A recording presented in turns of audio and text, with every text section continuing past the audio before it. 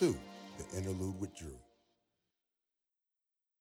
Yo, what's good, my people? I hope all is well with you. I hope if you're listening to this right when I air it, I hope you had a blessed Thanksgiving. You enjoyed time with family and friends.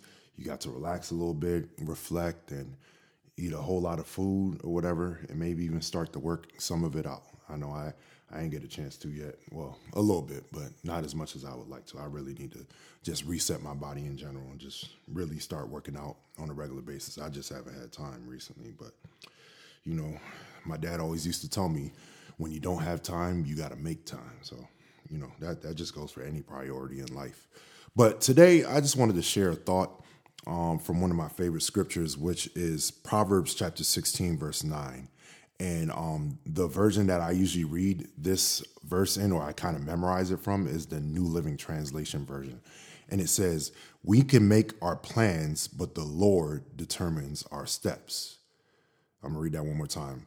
We can make our plans, but the Lord determines our steps. So the thought that I just wanted to talk about today is, whose plan is it anyway? All right.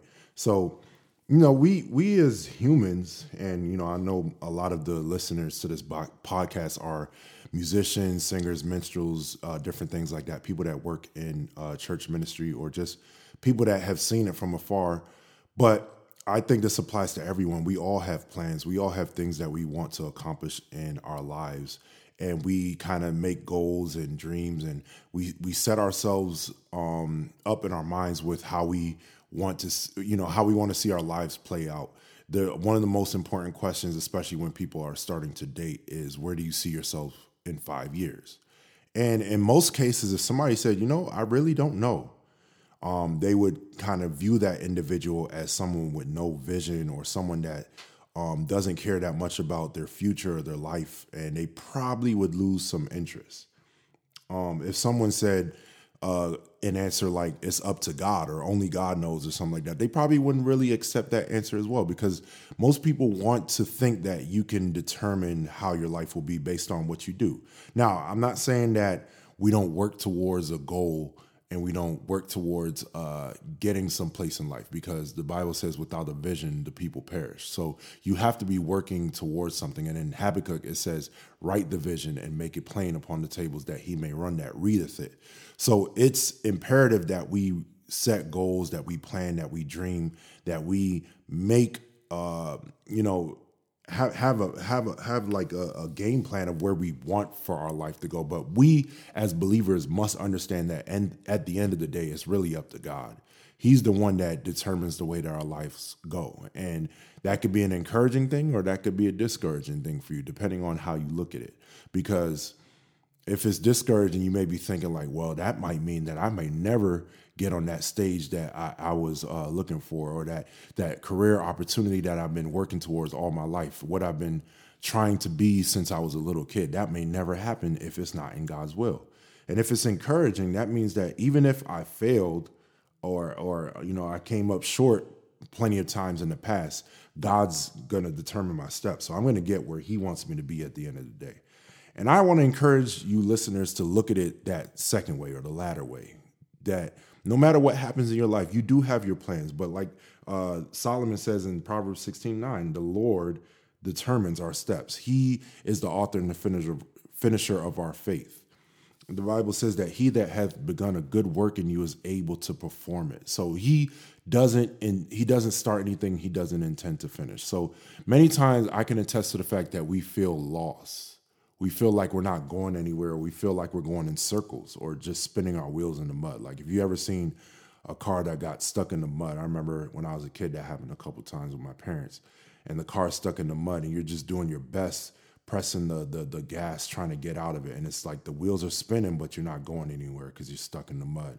And you got to do all types of different things, like put something solid for the car to drive over to get out. But for that time being, while you're spinning the wheels, you're just not going anywhere, and it's frustrating. And that's what we feel like a lot of times in life, when our life is not going the way that we anticipated. It's like, man, what is happening? Why am I going in circles? Has God lost track of me, or has God decided that I've made too many mistakes and he doesn't want to take me where he originally intended for me to go? But that's not the way how it works. We serve a merciful God.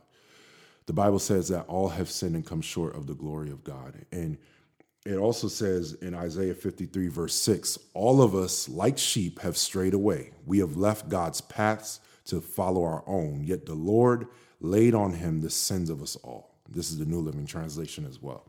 As you can tell, that's one of my favorite translations, probably my favorite overall beside the King James. But yeah, all of us like sheep have strayed away. So that means God had a blueprint, a map for our lives to go, and we all, just like sheep, have strayed away.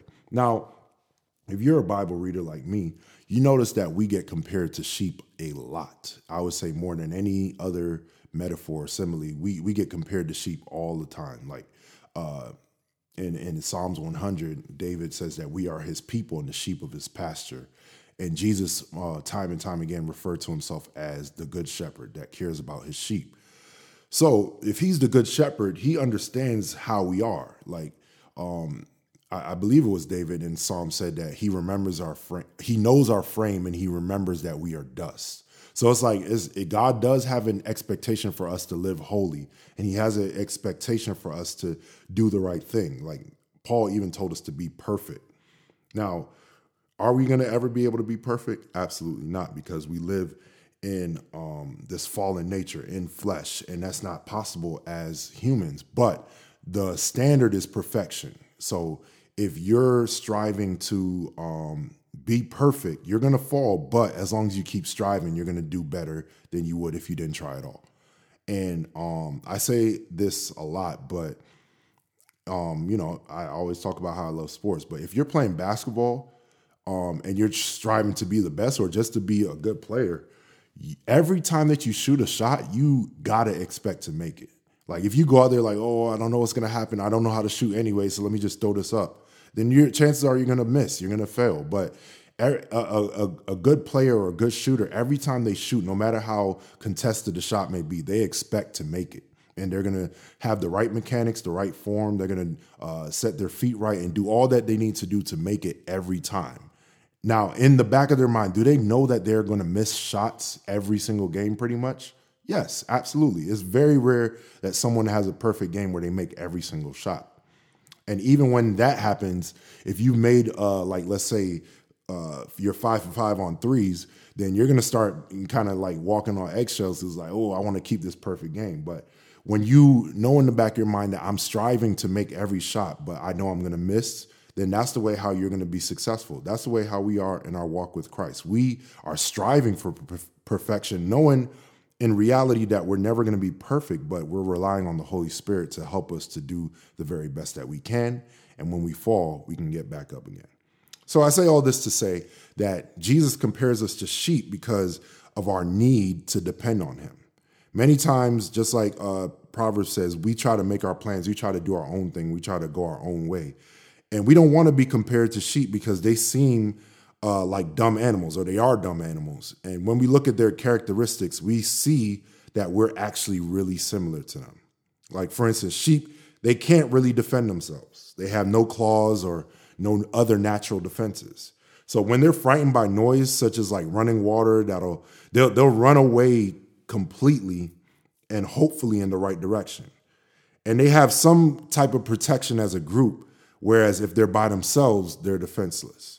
They kick. A ewe is a young sheep, and they're prone to kicking if they're trying to protect themselves. So other than those two, they can't do anything. So that's the way how we are. We think that we can protect ourselves against like the wiles of the devil on our own strength. But the truth of the matter is we really need God's protection. We really need his help. So Jesus, knowing this, he understands that we need his protection. He just wants us to realize that. In Matthew 9, verse 36, it says, when he saw the crowds, he had compassion for them because they were harassed and helpless like sheep without a shepherd. So we also lack understanding. We think we know it all. We really do. But I can't tell you for sure what's going to happen in the next 30 seconds. My entire life could be changed in the next 30 seconds. But I really have no clue right now because we have these finite minds where we only know the past. We work through the present, but we don't know the future. God, he's in the past, he's in the present, and he's in the future. And I always say, why try to work out your own life story? Why always try to figure things out on your own? Why not trust the God that's already in your future, the one that's rooting for you to make it to his expected end? So we got to realize that just like sheep, we are frail. The sheep are naturally frail animals. They're not smart animals. They'll get hurt all the time. They'll go off and do the wrong thing, thinking that they know the way and end up in a ditch somewhere. And the funny thing is that when one goes off and does that, others follow and make the same dumb mistake. That's the same way how we are. We think that we're so intelligent, but the truth of the matter is we go after our own desires. We go after things that are not in the will of God, and we end up in a ditch somewhere needing God's help. So we have to realize that God knows the way and he has the best in store for us. He says in Jeremiah that I know the plans that I have for you, saith the Lord, plans of good and not of evil, to give you an expected end. So this is his plan. It's always a good plan. We just have to trust that his plan is better than our plan. Whose plan is it anyway?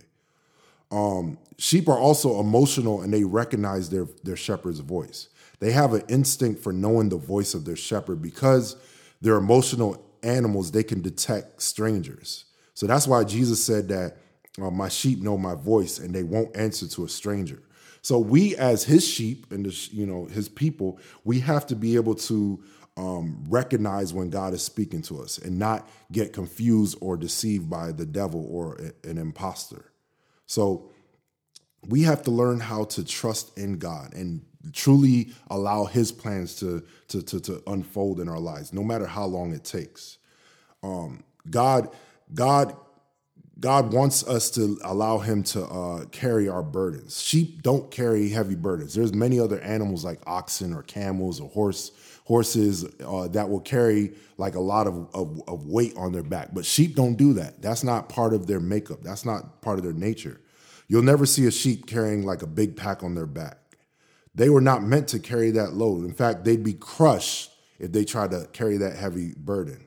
This is why God wants us to be like sheep, because we try to carry these burdens. Oh, it's up to me where my life ends up. It's up to me how my future turns out. But God is like, listen, just let me carry that burden. It's not for you to carry.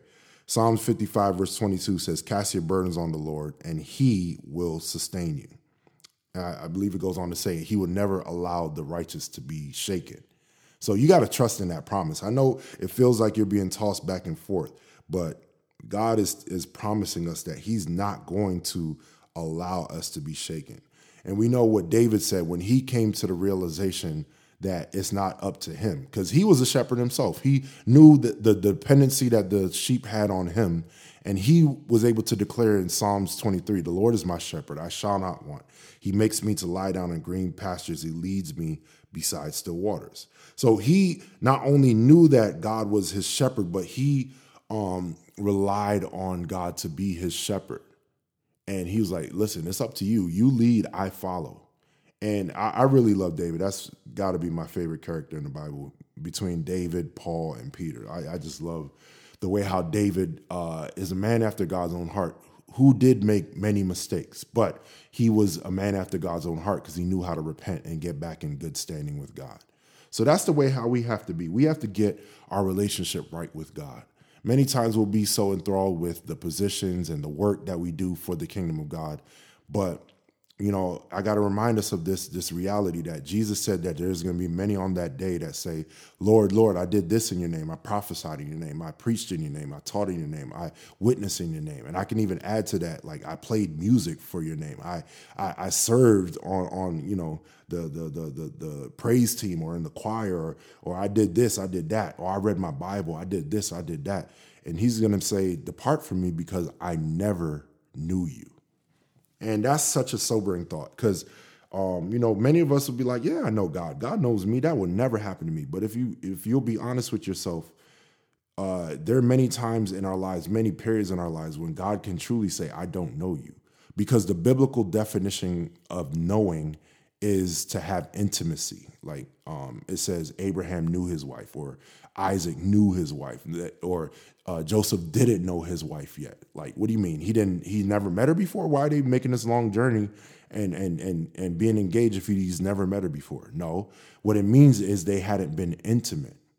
So when Jesus says, depart from me, I never knew you, What he's talking about is you. Yeah, I know your name. I created you. I have had a plan for your life, but you never took the time to get to know me on an intimate level, to truly come into relationship with me, and to, do like the sheep are doing and cast all your burdens on me so I can sustain you. So let's not make that grave mistake, because there's no turning back after that. Let's live our lives casting our cares and our plans on him. Say, Lord, this is the way that I see my life working out, but it's not my will, but yours be done. Do what you want to do in my life. My life is really not my own at the end of the day. I see my life going a certain way, but it's really up to you. I surrender. Do what you will. All right, so that's my thought for today. I hope that this bless somebody and minister to somebody, because really, at the end of the day, whose plan is it anyway? Is it God's plan or your plan? Trust in God's plan. He knows what's best for you. All right, so like I always say, take it one day at a time. Only what you do for Christ will last, and keep it pushing. God bless you all. I'll holler at y'all next time. It's the Interlude